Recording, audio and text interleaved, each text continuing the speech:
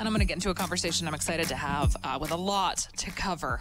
In his second year serving as police chief for the city of Edmonton, he has dealt with a lot this year, in a year that many of us would like to forget. But from a law enforcement perspective, there was guns and gang violence, officers dealing with COVID, new drunk driving laws, defunding the police, and a lot more. So we're going to get into all of that now with Edmonton's police chief, Dale McPhee, joining me now. Chief McPhee, thanks so much for joining the show. Oh, thank you, Chelsea, and good morning. There's been a lot to deal with, as I just outlined this year. I can only imagine from your perspective, so it's a little tough to know where to begin. So let's just start, I guess, with COVID. How have officers' strategies in dealing with it changed from the beginning of the year to now, Chief? Well, I mean, it's interesting. I mean, it's impacting us as well. I mean, we've got obviously lots of contact with the public. So, I mean, we've obviously are all masking, even indoors now in relation to that. So I think we got about 28 active people off with COVID, and we got 129 or 140. That fluctuates. We've been way higher than that as well. So that continues to fluctuate. As far as dealing with the public, I think the consistent message working with public health is, we basically try to educate to compliance. And if that doesn't, I think then obviously our next step is the ability to issue a ticket. I think we worked with the Crown to make sure these tickets are taken serious, more so as it's went on. And then you've got a lot of the things that, you've got people in businesses per se. And as we said, I think we had like 39 instances that turned violent because somebody's protesting over, wearing a mask. And I mean, and people have got hurt. And that's ridiculous. Like, honestly, so, I mean, we do have the tools in the toolbox. There's been mischief charges, there's been assault charges, there's been aggravated assault charges, but, we're in the middle of a pandemic, and to individuals impose their own personal beliefs or views on others, creating harm for them is just unacceptable. But if called, we're going to deal with it. And EPS has been pretty vocal about saying that they're ready to, enforce the current restrictions that are in place. Curious to know how those enforcements are going to take place to enforce the ban on gatherings.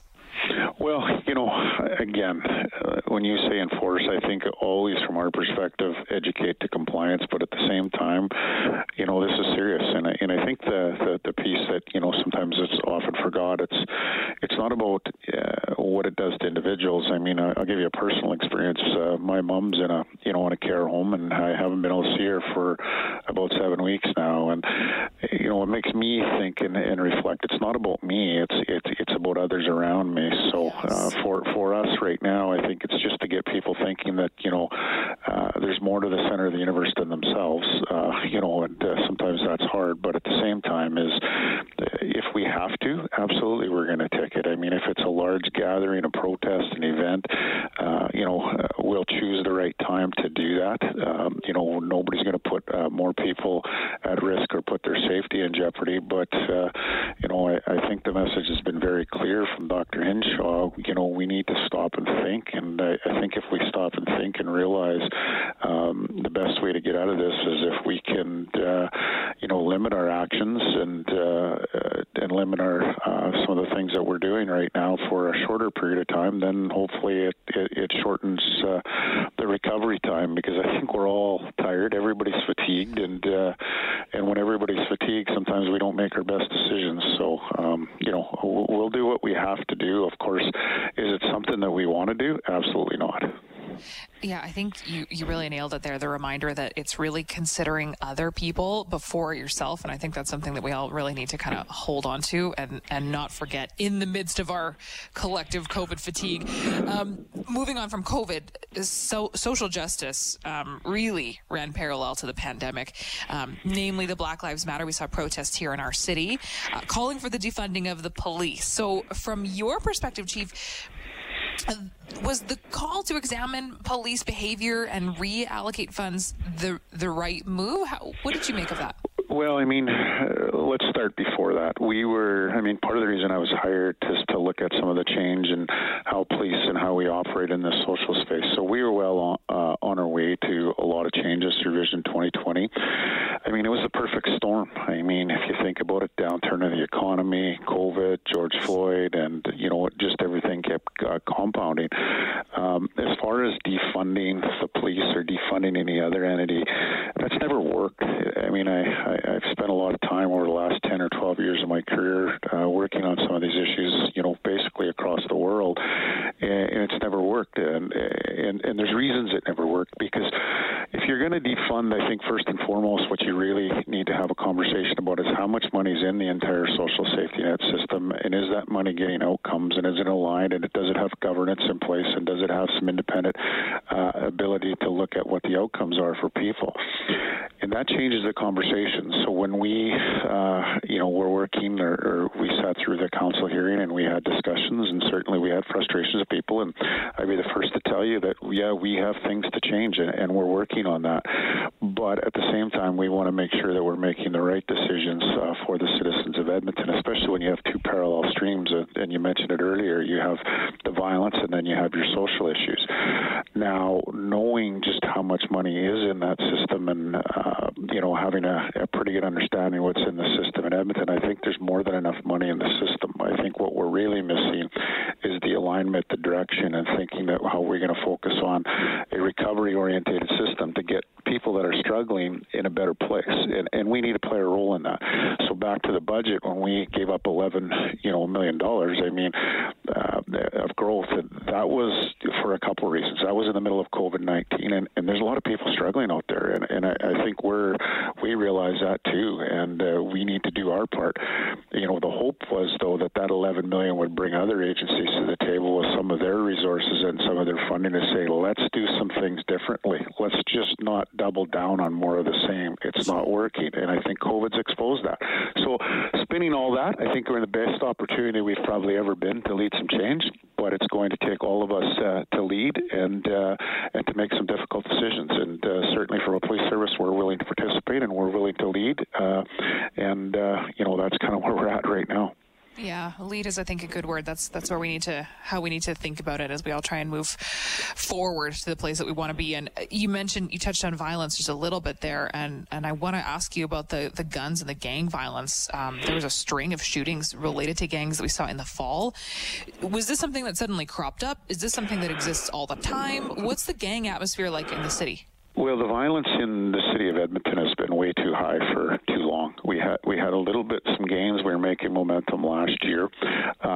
We had some positive trending in this area, but I think with COVID and there's a couple things. I mean, the first thing, we had 35 homicides this year, and that's too many. But when you actually break them down, the ones that we already have information on, 17 of them were involving drugs. 7 of those were involving gangs, 3 of those domestic violence, and the other 8 still too early to tell. And of course, we all know drugs and gangs, the interplay of those are hard to differentiate. But we had a couple things. I think it was when I was on with Jaylyn earlier in the year, and she asked me about the guns. And if you remember when COVID hit, everybody was buying every gun off every shelf, and there was 2 phenomena that were kind of taking place during that time. The phenomena were, nobody knew what COVID was going to bring. Everybody thought they were going to have to protect the property. Some were buying firearms, and then the federal government actually moved from restricted weapons to prohibited. And at the time, I think there's a lot of individuals, based on what we heard, expected a buyback program. That never did materialize, but all those guns were bought up, and now those guns are actually on the streets. And so you're seeing trends, and our trend isn't much different than a lot of other areas across North America. The violence, because of some of the escalation and the heightened sensitivities that are going on right now, plus some of the frustration. And we're seeing it play out in some of our homes and domestic violence as well. It's the perfect storm. Now, that said, we've taken a lot of guns off our street recently, and we've got several strong teams. We've built a firearms testing, or purchased a firearms testing facility to make sure that we can prosecute quicker. And there's more things to come, because that stuff's unacceptable. And, you've seen a lot of arrests lately, and I can assure you there's going to be a lot more coming fairly soon as well. Not something that's tolerated in the city of Edmonton, never should have been, or not that it was, but certainly now more than ever, it's to put that balance in. And those are the people that I've always said, it's not the vulnerable people so much that need to be in jail, but these individuals, there's a place for them, and we certainly intend to hold them accountable, and you'll see more of that coming in the future days and weeks. Chief, one last question, and we're running out of time. So just quickly, we've seen Toronto and Vancouver move to decriminalize small amounts of drugs for personal use in a bid to change the strategy of the war on drugs. Where does Edmonton stand on this? Are we going to make a similar move? Well, first and foremost, that should be the state that we all try to get to. And I mean, again, as I mentioned, traveling across the world, and if you look at the Portugal model, that right now is a dangerous situation, just thinking that's going to change things, though. Because first and foremost, before you work on decriminalized simple possession, because let's face it, Crown doesn't lay those charges now, and nor do we. So that's not really changing the entity much right now. But before we actually want to do that as a bigger move, we need the system in relation to the treatment, the supports, the prevention and intervention, and the continuum of services in place. That's why Portugal was successful. If we don't have those things in place, we actually could compound the problem. So AACP made a statement on this. Edmonton, obviously, and me being president of AAC are part of that. We think that's where we need to get to. But just to jump from A to Z in one step, I mean, it's like everything else. We throw a fentanyl strategy out there and we throw money at a commodity. We throw a marijuana strategy and legalize it, and we throw money at a commodity. In the middle, meth's driving a lot of the violence, and there will be another drug. It's the individuals that we need to focus on, not the commodity, because most of those individuals in some of those states use all of those drugs. So if we can actually focus on, the continuum recovery-oriented system, which has intervention, prevention, treatment, which are medical attention and recovery, we get a lot more success a lot quicker. So our position is focus on putting those things in place before we jump to that next move. Okay. Chief McPhee, 15 minutes goes fast with you. Thank you so much for making the time. Thanks, Chelsea. You answering all the questions. And have a great Christmas. Stay safe. Yeah. You too, Chelsea, and really appreciate your work of yourself and your colleagues at 630 CHED, and all the best, and stay safe, hey? We appreciate the work that you and your team do. Yeah, take care. We'll talk again soon. Hi, it's Shauna, and I might be a bad parent because my kids think French fries are vegetables. Hey, it's Ryan, and I might be a bad parent because I went out for wings when my wife was in the hospital after giving birth. Johnny here. I might be a bad parent because in my house, the tooth fairy gives pocket change. But we're not alone. Len emailed us and said his 6-year-old daughter's Tarzan moment going from love seat to lazy boy by curtains made him more proud than any dance recital. And Andy left his 2-year-old at the rink. All right, guys, I'm sure we're not alone. Like Andy's kid. For stories and confessions like this, make sure you check out our podcast. It's called Bad Parents, and it's available wherever you get your podcasts. I left a glove at the rink.